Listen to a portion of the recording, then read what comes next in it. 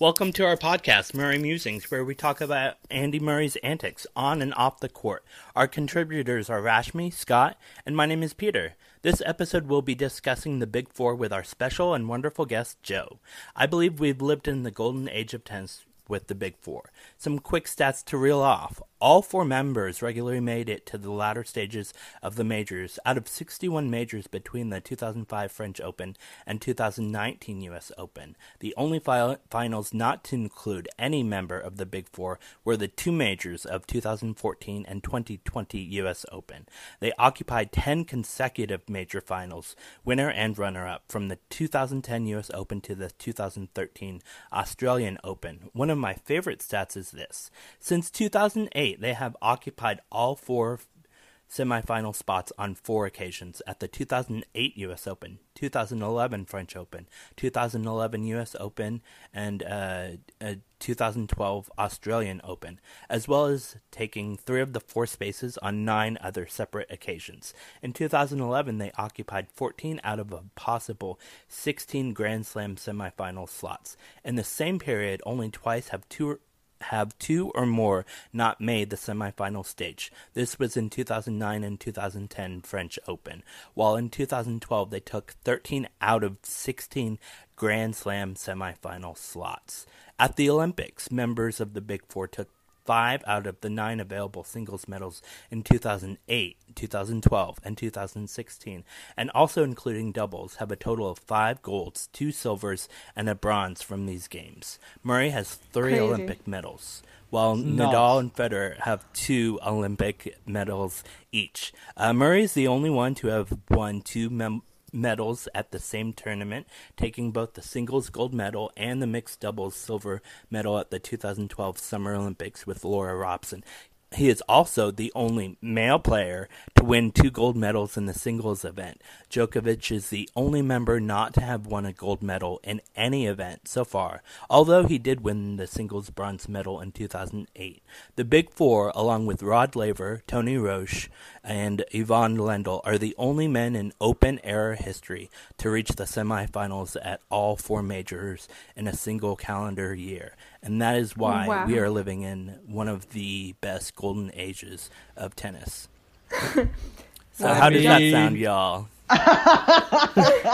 What an intro.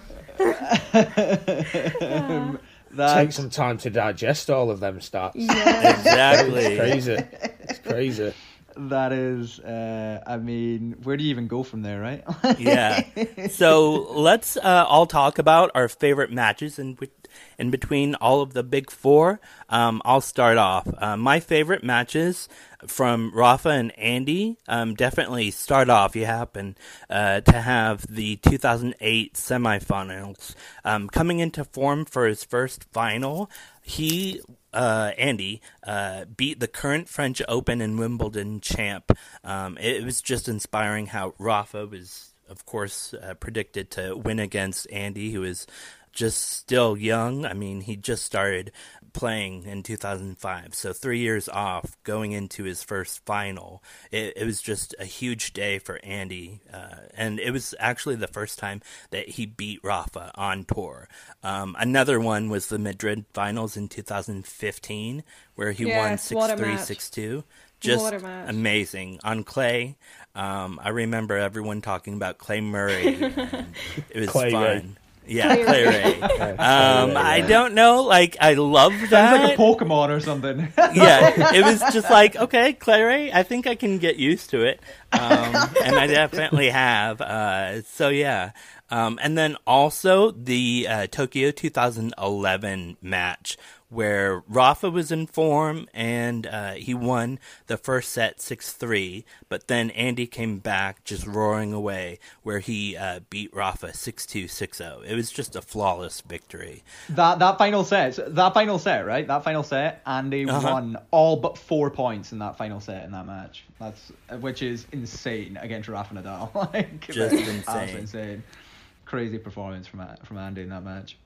I think from those matches you've stated, I think the US Open 2008 sticks out as sort of one of my favourite ones and first tennis memories. You know, watching casually before then, and it was like 4 or 5 years after that where I sort of really came into the sport. But I think that match always sticks quite vividly in my memory for how good Andy was. You know, obviously at that point he'd not done a major amount, and Rafa was the favourite in the match, having already won the French Open multiple times. But I think the aggression in that match from Andy, that always sticks out to me, how aggressive he was. Yep. Yeah. In that sort of the match, he sort of took it to Rafa in that match, and I think that's what got him the win. And that was sort of one of the early memories of watching Andy for me, especially in the slam level. I know he'd obviously played Wimbledon and the other slams before that, but that particular event and that match, it sort of sticks in the memory as, because obviously it was his first slam final, so it always sticks in the memory for me, that one between the two of them. Yeah, and they're both so young. If you go watch the highlights of that match, they're both so young. Like Nadal's wearing his like pirate shorts and like massive like bandana, sleeveless, and like Andy's hair is just like all over the place underneath his cap. It's hilarious to watch. Like it's as Joe's just said, like it's like such a high quality match from both of them as well. And it's impressive that Andy pulled off the victory, because he was a massive underdog, as Andy has been a lot in his career. But exactly, always the underdog. Absolute great match. And where they had hair. Exactly. So for the most part, aside from their early career meeting in the round of 16, they have always met in the quarterfinal round or more. So in the important semifinals and finals, and a few championship matches for some Masters events. And so I actually just watched the highlights of Rafa and Andy's first match, which was at the Australian Open. And I feel like he could have won the second set. He was 4-1 up. So he had the first set 7-6. And then Rafa came back and won 6-4. 4-6, 6-3, 6-1 was the final score for Rafa. It was an amazing match, and I completely forgot about it. I honestly don't know if it was too late for me to stay up or what, but it was a pretty good early match of how their careers would go. And let's go on to Fed versus Andy. The head-to-head is 11 for Andy, and Roger's favor, it's 11-14. They have the closest head-to-head for the Murray matches. In fact, Andy was ahead in the head-to-head in his earlier matches. It started off 2-1, 2-2, and then it jumped to 6-2, 6-4, 6-5, and Andy was well ahead, 7-5, 8-5. Like a tennis score. Yeah, and then they tied it up 8-8, then 10-8, 10-9, and then 11-9. That's when it stopped. They never played again after that. They never played again. Nothing happened after that. If they would have stopped at 11-9, I would have been fine. That was in the 2013 Australian Open, and we'll talk about that in just a moment, when Roger pulled away, and so, of course, 14-11 in Roger's favor is how it stands as of right now. So, of course, they've met quite a few times in a lot of great matches. And so my favorite matches happen to be the gold medal match, because it was the most emotional, with Andy being at his home tournament and winning his first gold medal was just amazing. And when he hugged that little kid afterwards, just having the British flag draped over him, it was just great. Yeah, I think that match, in the context of that year when he lost to Roger on that court in Wimbledon that year, and how he managed to beat him in straight sets on that very court, was just crazy. Yeah. For me, I remember the contrast in like the crowds, because obviously at Wimbledon, like the crowd is obviously a lot more like silent and like, you know, like reserved, and they're obviously very pro Roger Federer, because, you know, it's Roger.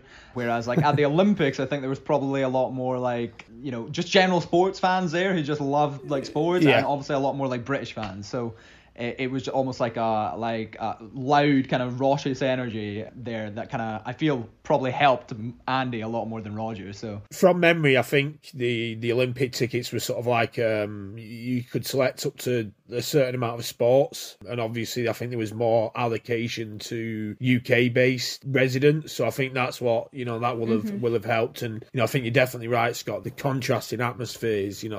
I don't think the Wimbledon crowd was necessarily bad, but you could tell it was a lot more split, whereas the Olympics crowd, I bet Roger was like thinking, this is definitely not centre court of Wimbledon. It felt like, he kind of looked like, for him, probably felt like a Davis Cup away tie. It was that sort of in Andy's favour. Yeah. Which I'm not complaining about. It's rare that Federer doesn't have the bulk of the crowd support, so it's not a bad thing. Yeah, I feel like I've read somewhere that Roger has actually said that match with Andy at the Olympics was the one of the only matches in his career, or the match that sticks out in his career, as the one where he felt like the entire crowd was against him or was cheering against him. So I think that kind of backs up that idea. But very rare, very rare to see, very rare. But, another match I liked between Murray and Federer, the 2008 Tennis Masters Cup match. This was a round robin, and this was the only round robin where Roger didn't reach the semis after. So Andy had knocked him out. And this was it was a very dramatic match. Federer won the first set. Andy served for the second, lost it 5-all, managed to win it in the second set tiebreak. And you could just tell in that match, Roger was very irritated at how well Andy was playing. It was constant hitting the net, and he was annoyed at himself. And Andy was just getting the job done. And Andy actually didn't even need to win that match. He had already qualified for the semis. And the fact that he was at 100% just wanting to knock Roger out and get another match win against him in the head-to-head was quite funny, to be honest. Yeah. Love it. Yeah. I'd love to see it. He did end up losing. I think Novak ended up winning the tournament that year, though. Andy didn't win the tournament, obviously, until 2016. But yeah. So I think we can all come into agreement with the favorite match of ours is the 2013 semifinal at the Australian Open. It took the fourth game of the fourth set for Roger to break Andy. Andy was playing so well. It lasted 4 hours. It was high-quality match play from both, and with a 5-set score of 6-4, 6-7, 6-3, 6-7, 6-2. The last set was practically flawless tennis, and I was excited for the championship match, and I was so hopeful for Andy's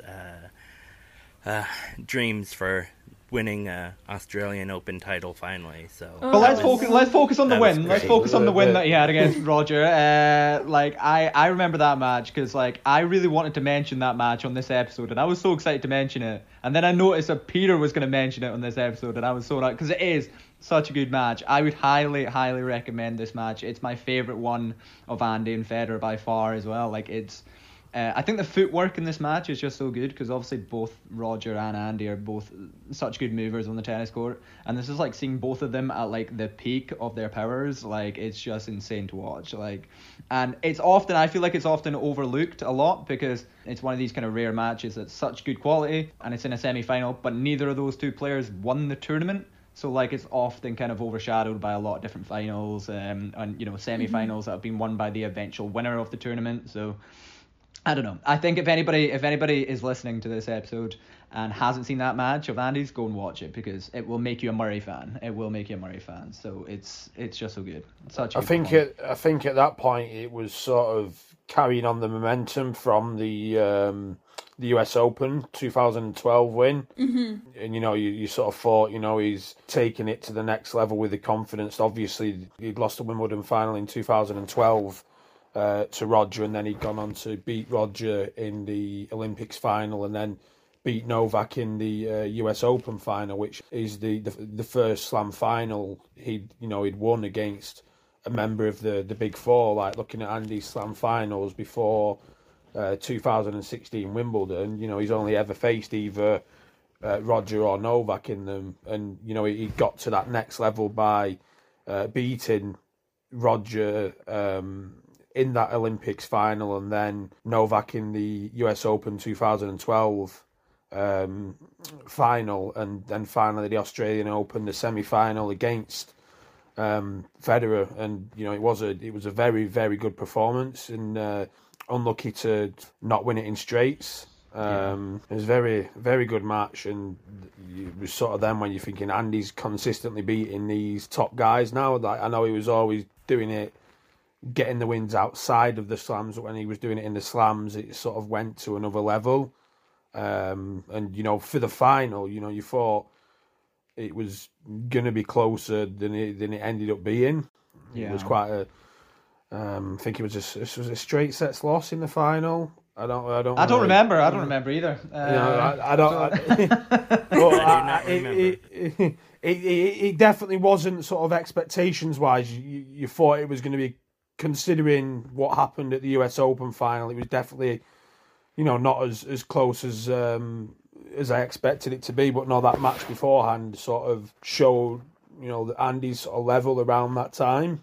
I think sort of that period from 2012 through to, because even at the start with the Australian Open semi-final against Novak, that was almost 5 hours, showing his level there, and so that sort of period from 2012 to sort of to early 2013 before the back injury, that was sort of showed one of Andy's highest levels in his career, I would say. Yeah, I agree. Definitely. I would agree.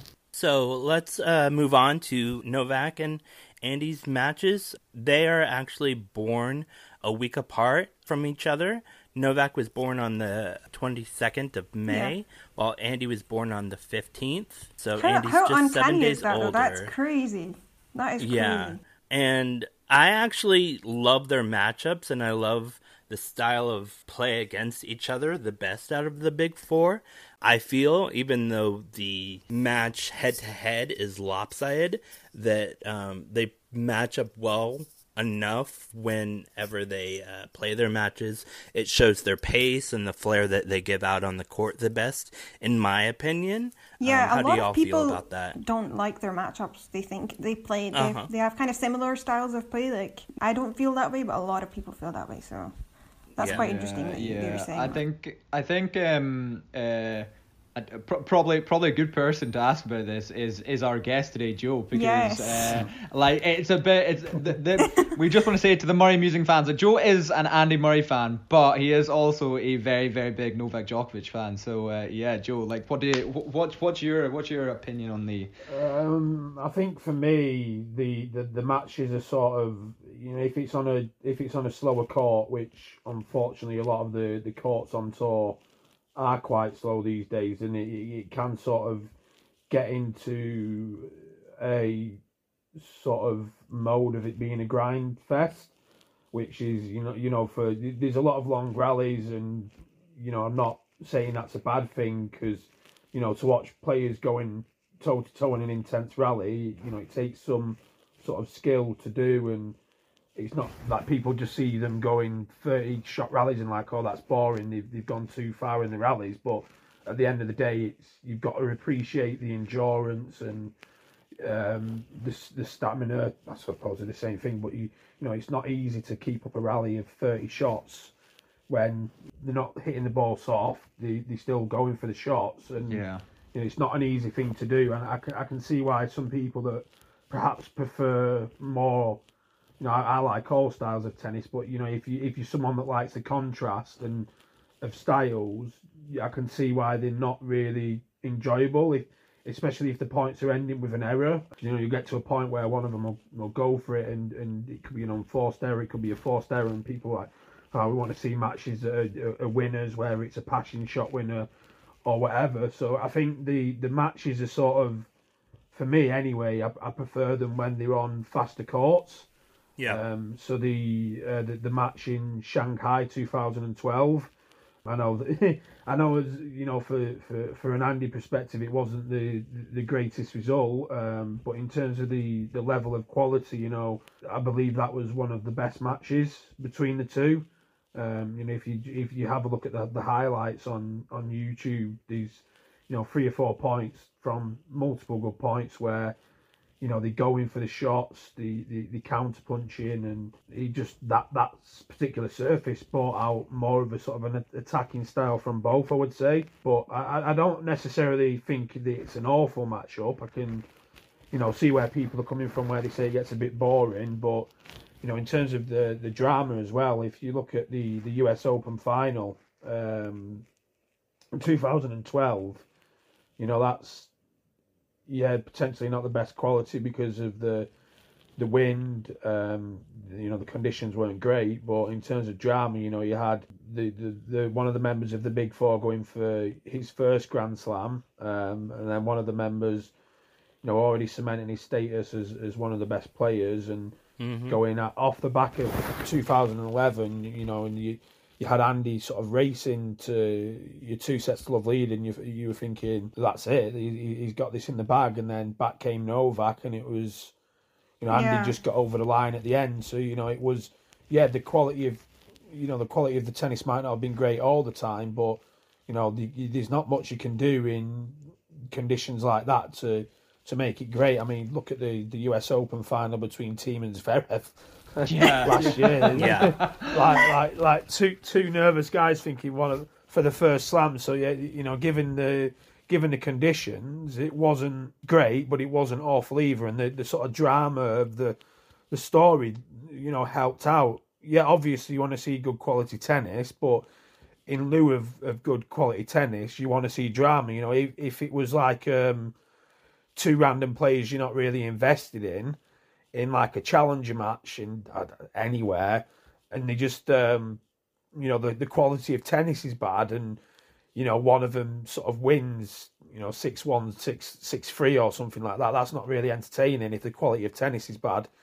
If the quality of tennis is good and it's that, then fair enough. But if the quality of tennis isn't great, you want the drama to make up for it.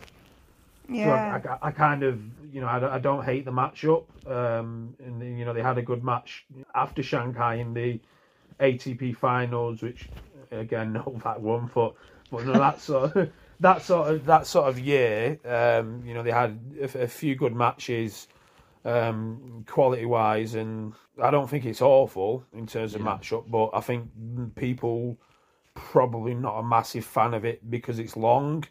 And the modern day tennis fan wants shorter matches. And I'm not saying go Ben Rothenberg, sort of best of three on everything, but I think there is a sort of argument where tennis fans do want not necessarily long sort of 5-6 hour matches all the time. So I can see people's arguments there, and I'll put my hands up. I'm not advocating for getting rid of best of five, but we're not doing that. We're not doing that on this podcast. No.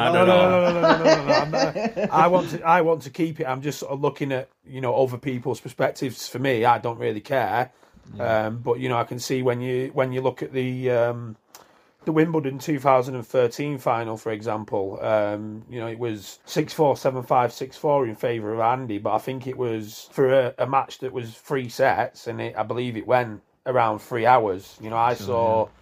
I saw a match at Wimbledon the same year between, I think it was Jerzy Janowicz and Jürgen Meltzer, that went 5 sets, and that was done in like 2 hours, 20 minutes. Yeah. So I can see in terms of length of the matches why people can get a bit frustrated with it.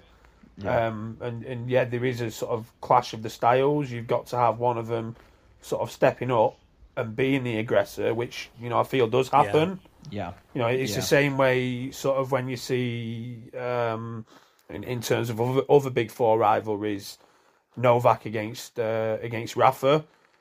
I think when you look at the sort of base games, the sort of attacking baseliners / counter punchers, whichever they're more comfortable with, but you'll see in that matchup Novak becomes more aggressive. Yeah. Because it's a more effective way to win. So I think they can mix it up and not necessarily always be the same sort of grind fest. It just depends on the sort of level going into the match and how they feel. Yeah, but, I'm waffling on a bit, but I can see why people don't always enjoy it. But I'm not saying it. Some of the time it's not awful. I would say some of the time it's not awful. Like There's been some poor matches, but on the same token, there's been good matches. They've played 36 times, which is insane. You yeah. Like you can't expect perfection in everything. At the end of the day, they're playing matches to win. Their main goal when they step on the court is to win the matches. So even if people say, this is crap, this is boring, I don't think either one of them is going to care at the end of the day. That's the most important thing for them to win. So for sure. Yeah, and sure. I don't think I personally don't think it's as awful as people make out. It's not the best of the big four matchups, but it's not as as dreadful. They're both legends of the game, both been number one. It's not like you're watching two sort of no disrespect to journeyman players, but it's not like you're watching two journeyman slog it out with moonballs at an ITF Futures event. If that makes sense, like I think tennis fans are sort of overly critical of them because a lot prefer the sort of Federer style of sort of offensive, full on offensive game. And in terms of the big four, like Federer is the only one of the big four that plays that game style. And you think tennis in general is a more sort of is more favourable to counter punchers and attacking baseliners and even defensive players than it is to an offensive player like Federer. Federer's had to adjust himself because of the slower courts. Another offensive player who's not in the Big Four, obviously, that has challenged the Big Four a lot is Nick Kyrgios. Mm-hmm. Wimbledon 2014 was the first sort of where he announced himself. That tournament was like you're saying, in terms of offensive players, Nick is the one that sort of challenged them the most. Which is it's interesting because you think about it like this is an episode on the Big Four, but we're gonna segment off here and talk about Kyrgios. But Kyrgios had beaten Nadal, Federer, and Djokovic. At the first time of asking, right? He beat them all at the first match. Really? Oh my god! Yeah, I think that is true. Which is an insane stat. That's an insane stat. I believe it was Nadal Wimbledon 2014, Federer Madrid 2015, and Djokovic Acapulco 2017. So first time of asking, and which is mind blowing to think of. And I think it took him like 6 times to beat Andy. Which you could unpack. Which I love that stat.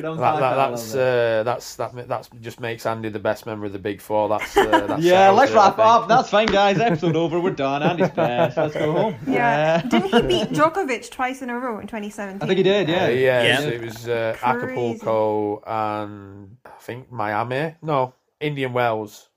Yeah, I think so. Yeah, it was Indian Wells. Yeah, that's right, because Djokovic was not playing well that time. And the thing about Nick, he controversially says that he thinks Andy's a better player than Novak, which I don't know. Like, I don't know whether that's bias or whether Novak was in poorer form when he played him. I don't know, but that's Nick's opinion. It's one of those. I think it is sort of Nick likes to stir the pot, and he knows that he knows that comment will get a reaction. And I mean, if you look at the head-to-head, it does show that Andy has troubled him more. And I don't know. I don't want to sound sort of controversial here. I don't know if that's because Nick gets on well with Andy and he's not sort of as motivated and pumped up to beat Novak. I don't think Novak was at his best when Nick got those wins, but Novak stepped on the court and he showed up. So he's not like he was unable to compete. And I think it was Federer that said, if you step on the court, you're fit to compete. So I don't think any sort of win should be discredited. Yeah, Novak wasn't in his best form, but Nick still played well. So another player who has challenged them a lot is obviously Stan Wawrinka, who beat them. All 3 Slam finals. He's beaten a Big 3 player, I'm pretty sure. Yeah. Actually, not Roger, correct? Not every Big 3 player, but he's beaten, I think, Novak twice and Rafa once. Yeah, Rafa was the first one. Australian 2014. Yep. From memory, and then French 2015 and US Yeah, from memory. Yeah, so US as well. Yeah, and he's also a very aggressive offensive player as well, especially with the backhand. I think you've got to have the confidence to hit through them, and you know, you've got to sustain it for the whole match, and that's what Stan's done very well. You know, if you look at the French Open, for example, you know, the way he hit through Novak in that match on a clay court, a slow clay court, I think it does favour him. Yeah, I don't think because everyone was like, this is going to favour Stan at last year's Australian Open, but I think it was a bit too slow. But normal condition French Open, you know, if Stan can sort of tee off on the backhand and the forehand and have the confidence to hit through Novak, the same with Rafa as well, because I think it's the same sort of thing he needs to do against Rafa. You know, he can win, but I think the problem with Stan when he does face a big four, because he's so good at what they do, if he's not firing, he gets trounced. You know, I've seen multiple matches. I think it's at the ATP finals, Novak against Stan, and they've all been, you know, straight set sort of routine wins for Novak. Because if Stan doesn't fire against any of the big four, he's toast. He's got to be playing his prime level, which just shows how good, you know, the big four are. You know, you know, a lot of people say, oh, he's because he's had the few victories against Andy and won the same amount of slams, and everyone's like, oh, he's better than Andy. But you know, comparable, like even Andy wins in terms of the head-to-head. I think even Andy's leading that head-to-head. The people call it the Big Five and like say they're equal. Look at the number of the Masters titles that Andy's won, and look at the number. Look at the weeks at number one. Look at ATP finals. Like, look at the titles that Andy's won. So Andy leads the head-to-head 12-9. So yeah, it's close, but it's still, you know, career it's still prize money and everything else. Like, absolutely, you can't compare. You cannot. And that's why it's a consistency thing. You know, Andy's, you know, everyone's like, oh, it's a big three, but sort of consistency level, you put Andy up there with the big four, because, you know, if you compare him to Stan, which people are saying is on the same level as Andy, consistency wise, Andy's much better. He's pushed the other members more. It just goes to show how good they all are. And Andy even beat him with a metal hip in an ATP final in 2019. So I'm not. I have a funny memory of watching that match. Antwerp. Go on. I don't know if it's legal to discuss it on the podcast. Oh dear. Let's just say I ate something beforehand, and I was I couldn't move, and you know, I just remember watching this match whilst quite spaced out, and just because I think the from what I remember, it's very sort of foggy memory of the match, but I think from what I remember, in fact, let me just check the score. It's a 3-setter, isn't it? Yeah, it's a 3-setter, but from what I remember, Stan was up. Yeah, he was. Yeah, quite often, and you know, I just remember being there, like when Andy was coming back and sort of fighting to come back, because I think it was Andy lost the first set, and I think he might have been down in the second. Yep. And then he got that back, and then I think he might have been down in the third, if my memory serves me right. So he was down quite often. I just remember, you know, he was on a metal hip, and he'd just come back, and I was just like laughing at how much of a legend he was, because I was just that like there. But no, it was. But it's kind of. I know we meant to be talking about the big four, but it's sort of crazy that match. Roland Garros 2017 between Andy and Stan.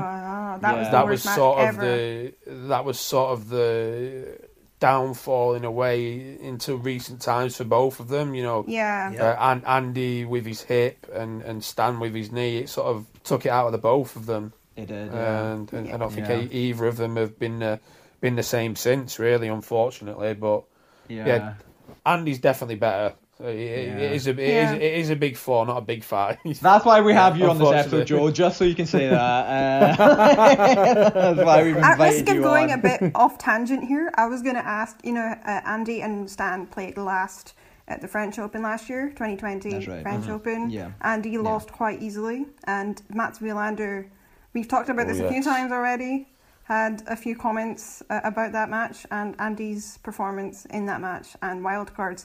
Joe, what did you think about that? It's pretty straightforward. Like there's no criteria for wildcards. I don't agree with the wildcard system as a whole, but if they're there, the tournament's discretion to use them how they wish. And if a tournament wants to use them to give it to a legend of the game who's coming back from hip surgery, has made the final of the French Forum and made multiple semi-finals as well. It's their discretion.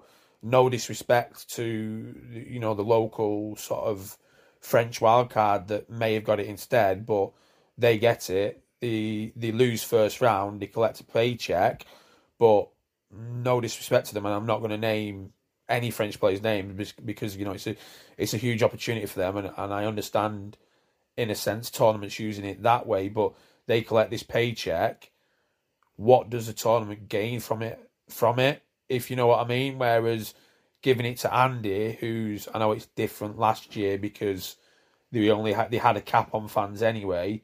But say for example it was a full attendance, and Andy Murray, 3-time Slam winner, Olympic gold medalist, Davis Cup winner versus a French player that's never been ranked higher than 200 in the world.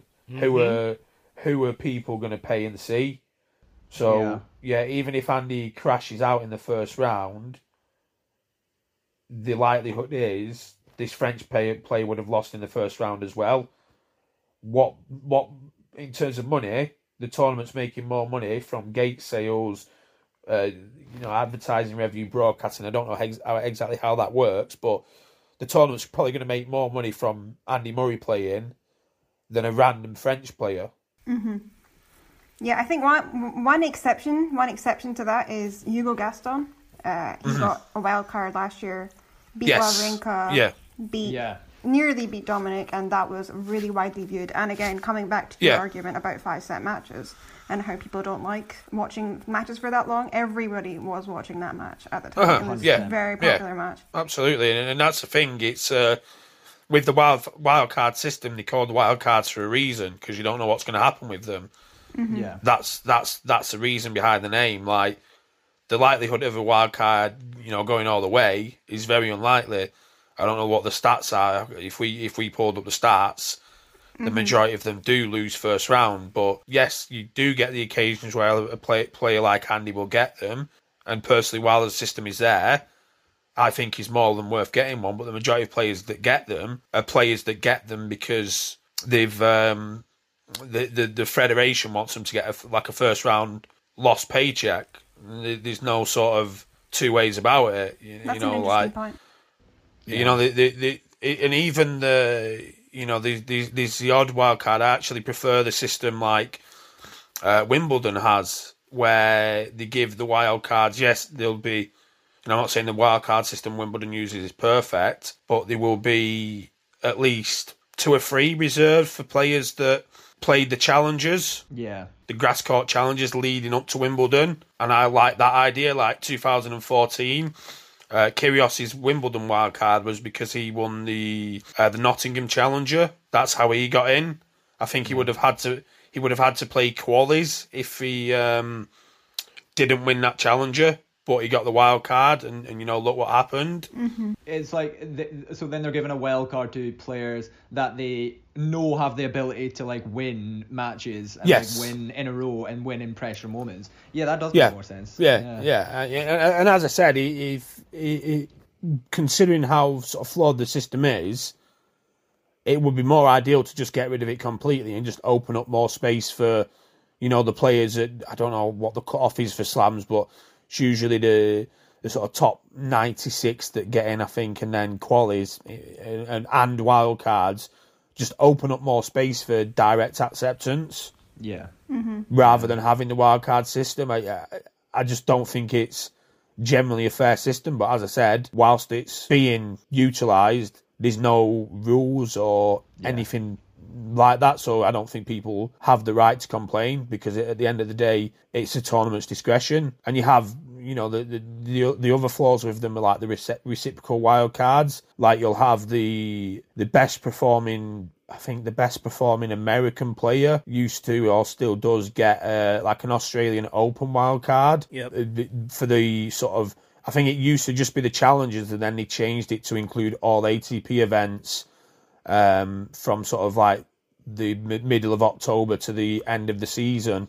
And you know, that's a bit unfair. The best American player, you know, for the players outside of those countries that might still play those events. So say, for example, you're a South American that goes to these American Challengers and performs better than any American, and there isn't any American in the ATP events that performs better than you either. You amass the most amount of points, but because you're not from America, you don't have the chance to get that wild card. Yeah. Because you know, it's sort of federations giving each federation a favour. So it just doesn't make sense. So just scrap it completely, in my opinion. Yeah. So I mean, I guess what we're all trying to say is, as long as Andy Murray keeps getting wild cards, it's fine. Like, we're fine with that. Yeah. Like I said, whilst the system's still in place, you know, I see no issue with him getting any wild cards. I don't see any issue at all whilst the system's still in place. Yeah, I would agree with that. Where do we want to go now, guys? What's our next topic? I wanted to ask about the rankings. I don't know whether, like, you know how with the coronavirus the ranking system has changed a bit, and it kind of impacts history in a way. It's impacting history in a way, because Novak is about to pass Roger in the weeks of number one, isn't he? Yeah, he should be pretty close, right, Joe? I think he's on 301 or 303. I'm not sure which one it is. I've seen it mentioned on Twitter, so he's getting very close. You know, it's one of those, like, it is going to happen. Sort of. I think mathematically now it's the chances of it not happening are very low. The Australian Open I still think it's your best result. So even if he lost first round of the Australian Open, I still think he keeps his result from last year. So you know, it's sort of nailed on. And you know, in terms of ranking, it's just unfortunate. As I said, I've got very confused about the ranking system and numbers. I get confused with numbers and everything, but I think no matter what they did, it would have been difficult either way, because you know, you've got to have a fine line. At the end of the day, we are in a pandemic. Exactly. And I was gonna say, like, Andy Murray is at 120 in the world right now or something. That's and right. it's a bit sad. I thought it was a bit sad that he didn't get to build that ranking up last year. I think he had a big chance. Yeah. He had a big chance. Indian Wells was where it all started. He was ready to play that tournament. And then coronavirus happened and ruined it for him. So, I mean, it was interesting watching, like, the stop-start element of Andy last year, because he tried to start and then, you know, realised, like, the issues in the world were, like, kind of holding him back a wee bit. You know, like, you saw him trying to start in the, you know, the French Open, and then you saw him, like, now, like, he, like, popped up now and then, but he didn't really, like, get himself moving, did he? Like, he didn't really kind of... I hope he gets that chance this year. I was quite gutted the Australian Open last year. We couldn't make it because obviously I went, and I was looking forward to it. I know the hip was okay, but it was the pelvis, he had the issue with the pelvis, like relating to the surgery, that it was sore. Yeah. You know, I was really looking forward to, because obviously he had the retirement. It was the year after, Was it 2019 or was it 2018? 19. Yeah, 19. But he had that, and then you know, it's sort of like full circle going, and you know, and seeing him returning from that would have been absolutely amazing, really. I know he'd played since, but seeing him at the back at the event where, you know, everyone was like, and I know he didn't explicitly say that he was retiring, but they sort of waved them off. Yeah, sort of waved him off because he said he didn't know whether this was the end or not, and he sort of took that as retirement and waved him off. So it would have been nice to, see him come back and be like, I'm still here and stuff like that. But no, that was quite disappointing. And yeah, I think the thing is, like, I don't think people really sort of have said much about this. When you've got injuries and you come back from them, the most important thing is to get match time. People don't talk about it enough. Your body when you're playing with the injury, your body gets used to that. And then it gets to a point where you have to have the surgery. And when you have the surgery, you're not used to playing with the changes in your body. So I think the most important thing is the match time. And playing, I'm not saying it would have been easy for him to play sort of every week, but this stop-start thing wasn't sort of helpful, no. if that makes sense. Having some more consistency in terms of a schedule and not, it's just been difficult for him to sort of get the consistency, adjust to his body after the surgery and stuff like that. Yeah. I mean, I know he played in 2019, but he'd only just started tail end playing singles again. Yeah. So it was difficult. And then he bruised his pelvic area. Yeah, the pelvic. Yeah, that was. Kind of tossed him a little bit as well, didn't it? But like Joe, just on the, you obviously were at the Australian Open a few years back. I feel like we have you on here, and you are like one of the most unique tennis fans because you've actually been to all 4 Grand Slams.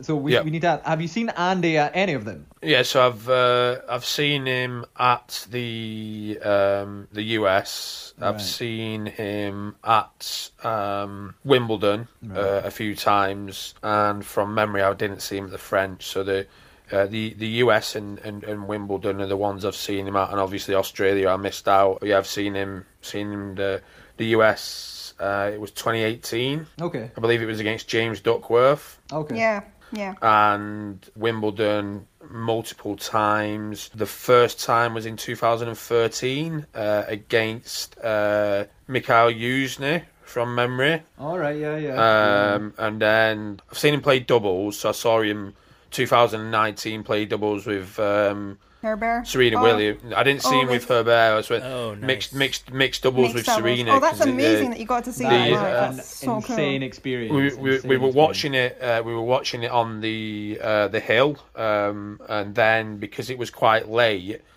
they made it an open court, which is very rare at Wimbledon. It's the first time I've been to Wimbledon where they've made it an open court. So they were just like. Wow. They were just like, it was centre court. I don't know if it was a to-be-decided match and they put it on centre court. And it was like, centre court is now an open court. So you didn't even need to queue for like resale tickets. You could just walk in. So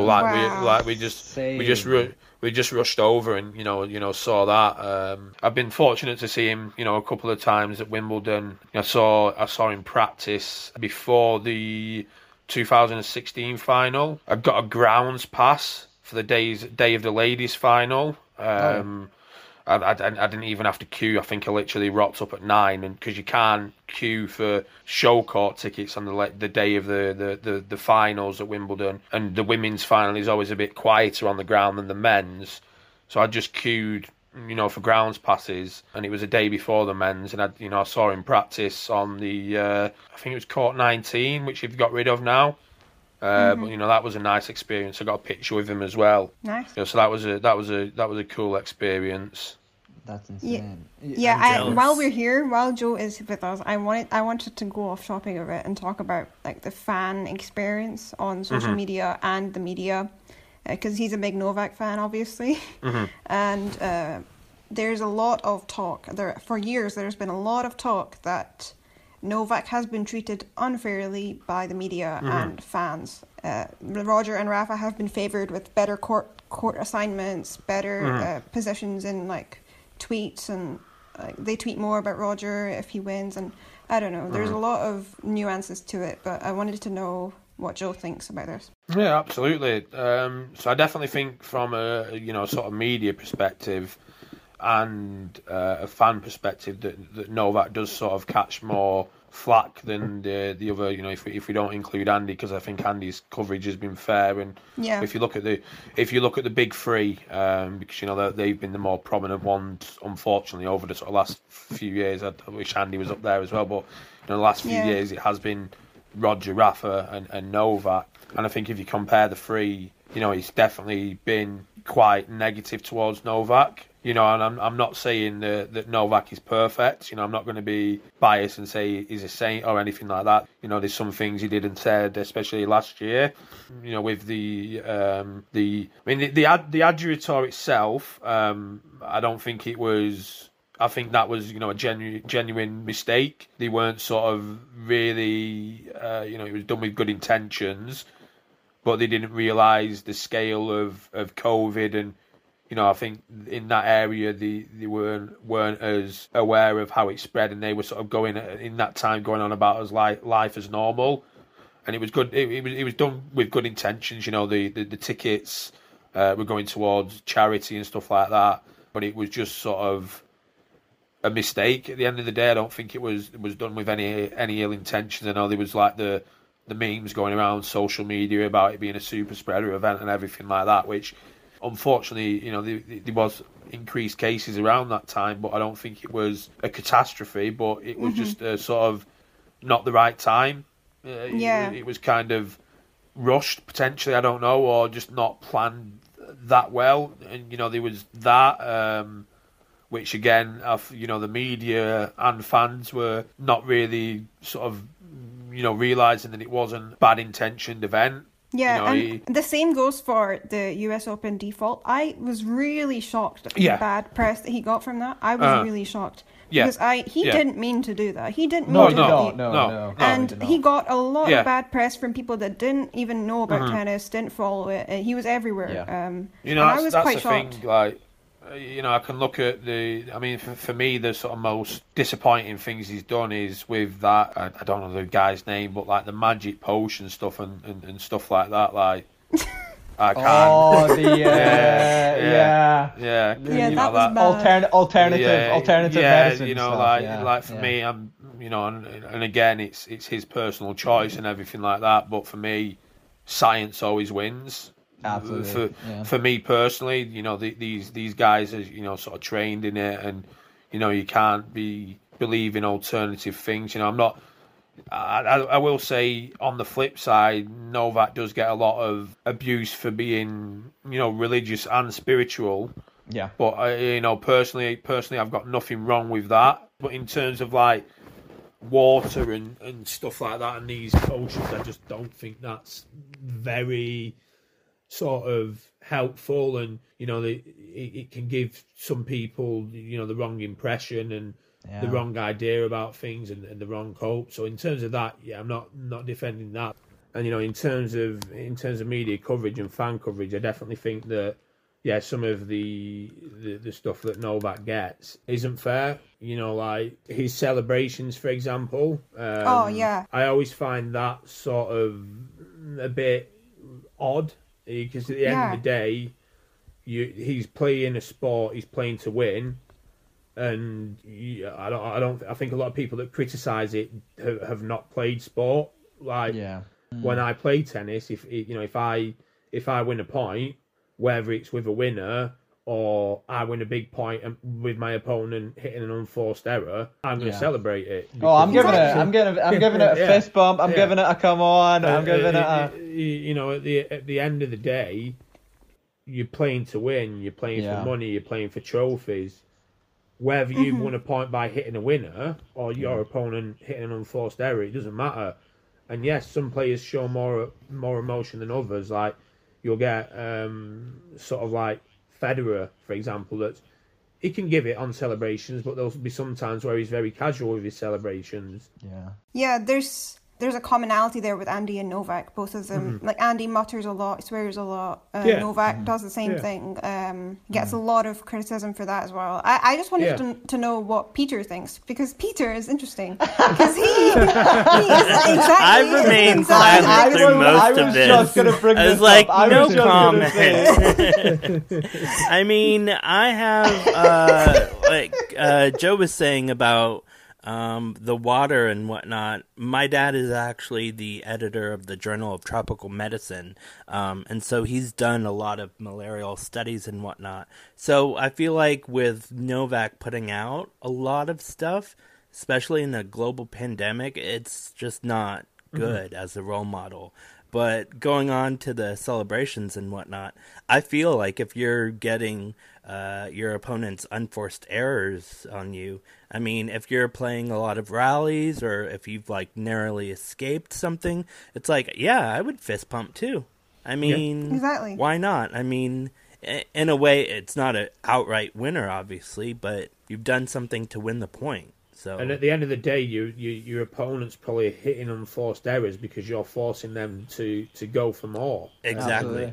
And you know, another thing I was thinking about in terms of the sort of media and fan criticism when Novak says, you know, he wants to break the records and be number one. Exactly. He gets criticism for that, which is again another baffling thing. You know, he's one of the greatest players of all time.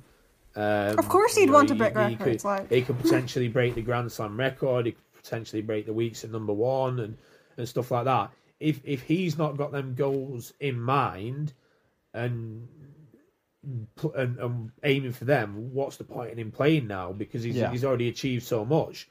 So at the end of the day, he's still playing, you know, for those goals. You know, I don't believe when people say players just play for the love of the game. That's rubbish. That's absolutely rubbish. Like, they're all making more money and winning more trophies by winning tournaments. Yeah, it's a kind of PR answer, isn't it? Yeah. And I think if you look at the way that the Big Four generally have been treated, you have like Rafa and Roger, who I mean, in my opinion, and I think generally we would all agree, even Peter, the Novak fan, is that Rafa and Roger have generally been treated really, really well by the press because they're an easy sell. Like they're very easy to like write stories on and make out like they're like, you know, they're so nice and so pleasant all the time and so, you know, and nice to the fans and stuff. Let's be real here. You know, if you get a lot of Rafa fans saying, "Oh, Rafa plays for the love of the game. He's not playing for trophies and not playing for number one." But you know, without, I'll try not to swear here, but that's a load of rubbish. Like, I could have been worse, but he definitely plays for records, money, and you know, being number one. Like, and they all do, and there's nothing wrong with that. That's the whole point of the sport. Yeah, they're playing to win. Like, if they didn't have that mindset, they wouldn't be top of the game. You know, they're not. Yeah. You know, if like, you know, like Federer was a very talented player, but he didn't give a shit about winning, and he didn't give a shit about the money or whatever, he'd maybe be ranked, you know, in the fringes of the top 100. But because he cares about it so much, he's 39 years old. You know, if he really didn't care anymore about those things, yeah, there might be a hint of him playing for the love of the game because he's still going on for so long, but he's still good enough to be near the top of the rankings, to win tournaments, to get more money. Yes, he's probably got enough money to set him for life. I think the Uniqlo contract is worth what, $300 $300 a disgusting million, amount of money. a terrible amount of money. 300 million Australian dollars, but you know, the rich enjoy getting richer, and at the end of the day, there's nothing wrong with that. No. You know, I'm not gonna criticize them for wanting to earn more money. Like, why not? Mm-hmm. Yeah, why not? Like, if that's what they're stepping out there for. Yeah. How do you guys, because I guess like me, Rashmi, and Peter will have plenty more time to talk about this, but like, Joe, how do you see like the Murray Djokovic / Murray Federer / Murray Rafa kind of rivalries continuing, or do you even see them continuing, do you think? I mean, the main problem with this year is it's tough to say because of the pandemic and what's going on with that. Obviously, Roger isn't playing the Australians, so we'll be starved of any sort of matches between those two. I think this year is probably going to sort of be mainly Novak and Rafa, really, if they do play, because they're still ranked the top 1 and 2 players in the world, I think. Am I right? Or yeah. Dominic is close though. Dominic is really close. Yeah. So they're still ranked top 1 and 2 in the world. You've got Thiem and Medvedev behind, but in terms of the two meeting, it's going to be those two in finals potentially. Andy's ranked back at, unfortunately, he's ranked back at 1, 2, 3. So when he does return, we could potentially see meetings between him and Novak and him and Rafa, but it's going to be in the early rounds. Which would be really weird. It's going to be really weird. Which would be strange.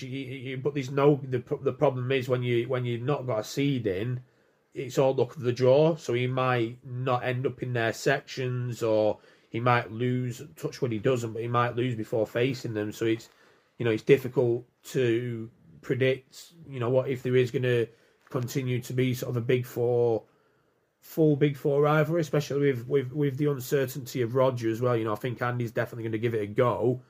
And I do think he's going to get back to a decent level, but it might be more next year if they're all still playing. There's hints that Roger might call it quits after this year, but if they're all around next year, it might be next year where we sort of see, could be like the last sort of hurrah next year.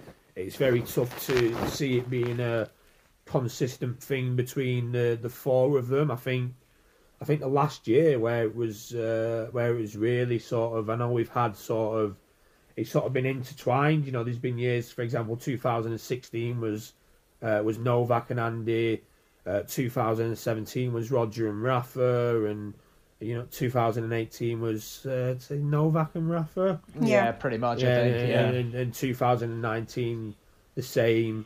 So it's been intertwined, and I think the last year where they were all sort of really all at the top level was probably 2012. Yeah. Mm-hmm. So it's very hard to see them because of their age and because of the uncertainty with the pandemic. It's very hard to see them all being at the. I don't think any of them are ever going to reach the best level again. I know that Novak and Rafa are still better than the rest. I don't think they're at the best level they've ever been at, but it's very hard to see them all 4 of them, especially with Thiem and Medvedev and that guy from Germany breaking through. With them, it's very hard to see it being a consistent all 4 of them. And I think Peter mentioned the stats at the start of the podcast. It's been for a while. They are amazing stats, but it's been for a while where it's been sort of 2 of them, maybe 3 in one go, sort of at the top level at the same time, because Roger's taken time out for injury. Well, I mean, they all have now. They all have. You had Novak with his elbow, Roger with his knee, Andy with his back and his hip, and Rafa with all sorts. Sorry, Rafa fans, but I think his list of injuries is it's quite substantial, and we're lucky that when they do come back from injury, we at least get to see 2 of them, at the top of the game. But at the same time, it can't be them forever. And I think we've probably been saying this for years, but I think potentially with the pandemic helping out a bit, we are sort of edging to a new era. If none of the slams have been won by the Big Four, or one of the 4 has been won by the Big Four and the rest have been won by other players, maybe we can say the sort of Big Four era as such is over. But if in a year's time, at least 2 of the 4 have been won by the Big Four, what are we going to say? Yeah. Are these guys going to be dominating the tour whilst using Zimmer frames still? I mean, I think Nadal will still be at the French, still winning that. Yeah. So Joe has a good story for us. This is an Andy podcast, obviously, and Joe has had a good encounter with Andy and one of his rackets. Yeah. So it feels ages ago now, but the ATP Finals 2015. I think it was my second year going to sort of multiple matches.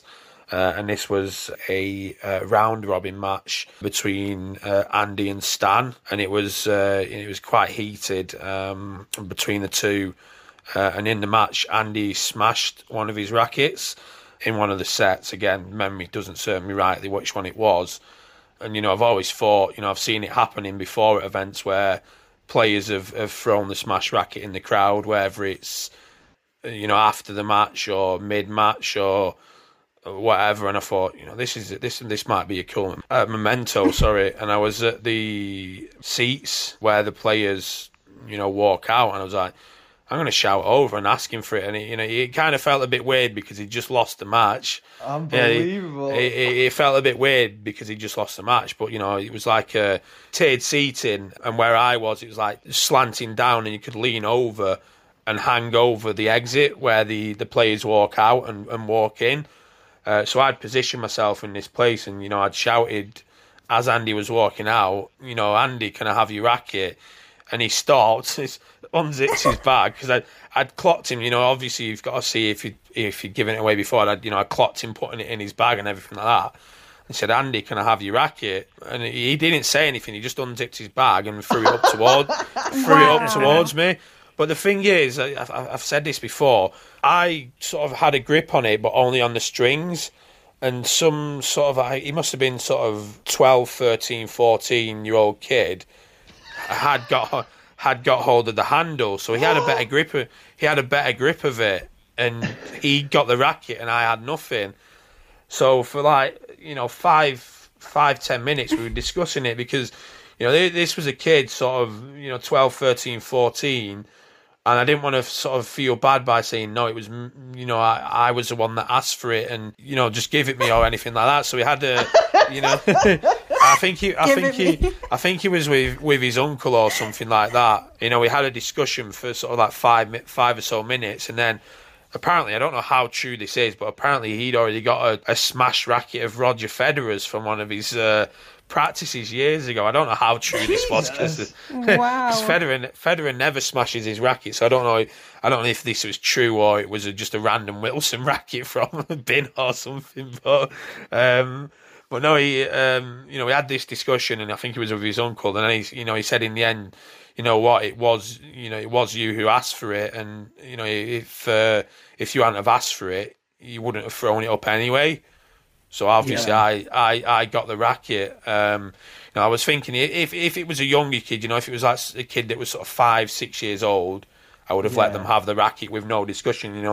And in the discussion, it wasn't like we was fighting or anything. You see these videos of adults snatching towels away or like other mementos away from younger people, and you're like, so it was back in 2016, so I would have been 22, 23. So I was older than this kid, obviously, and I was like, I don't want to look like an idiot or arrogant or anything like that. So it was I didn't just take it, if you know what I mean. We had this discussion, and he agreed that it was me that asked for it, so it should be mine. So I got the racket, and I was like, this is cool, but I wanted to get it signed. I've got the racket, I want to get it signed. So the first thing I did, naturally you look online for sort of contact details, and by this time Andy was part of 77 management, and I was emailing them, and I emailed them and said, I've got this racket, is there a chance I can get it signed? And I never heard back. It's like, I'm never going to get it signed. And I was like, I went to Wimbledon in 2016, but I wasn't going to take it to Wimbledon with me, because you would never get it wherever you queued or just had a general admission ticket, because Wimbledon security is quite strict, and because it's a smash racket, they would have been like, sharp object, you're out. Coming in. You're out. But the thing is, I actually, and this, back then I wasn't as sort of confident, and I had a lot of big anxieties back then. I think it was the first day of Wimbledon, I got a taxi, and I don't think I said anything to the guy, but I got a taxi, and in it was actually Andy Murray's one of Andy Murray's managers. Do you know Josh Murray? Do you know Josh Murray? Yeah. Josh Murray was in the taxi, and, and I didn't really say anything. I think he covered the cost of the taxi.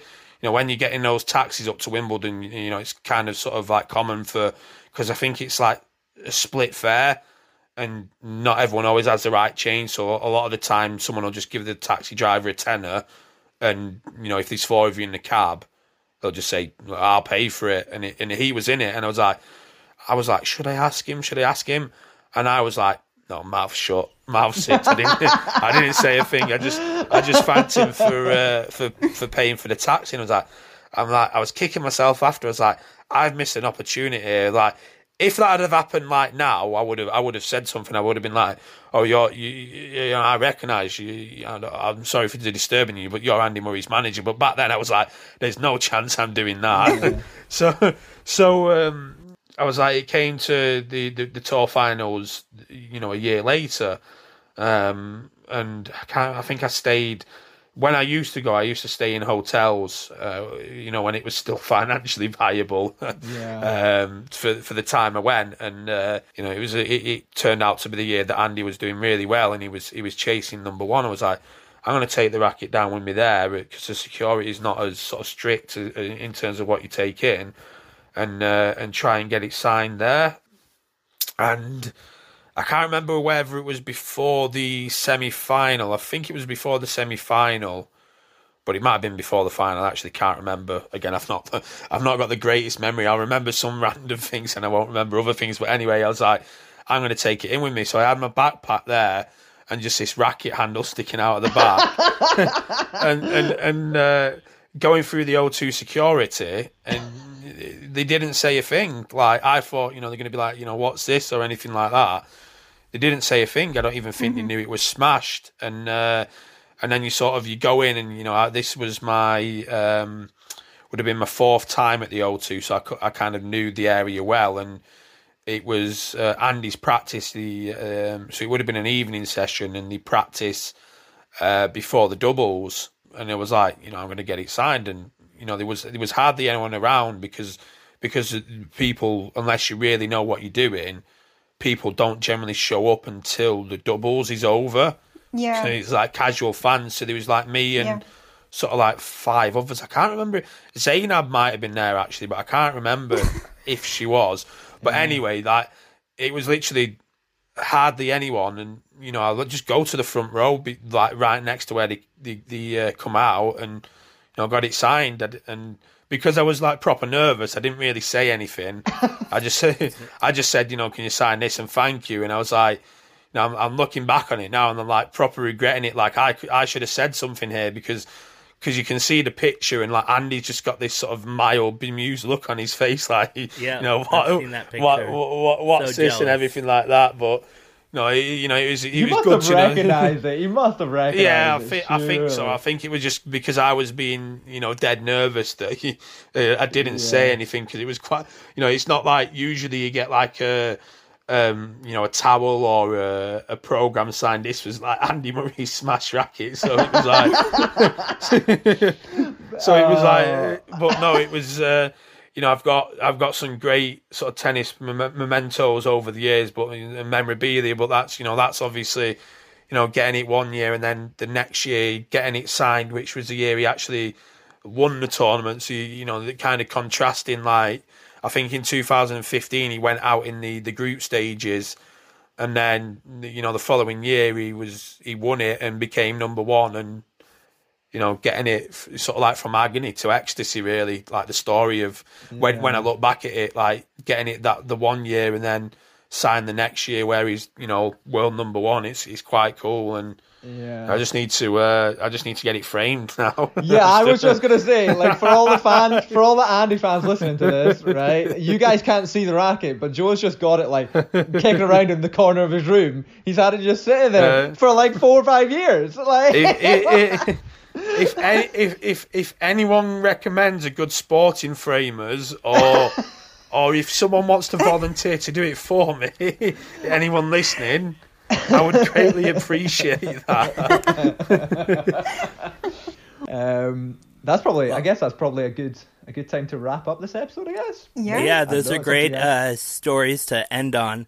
Thank you so much for listening to our podcast, Murray Musings. I hope y'all enjoyed our discussion about Andy Murray and the rest of the Big Four.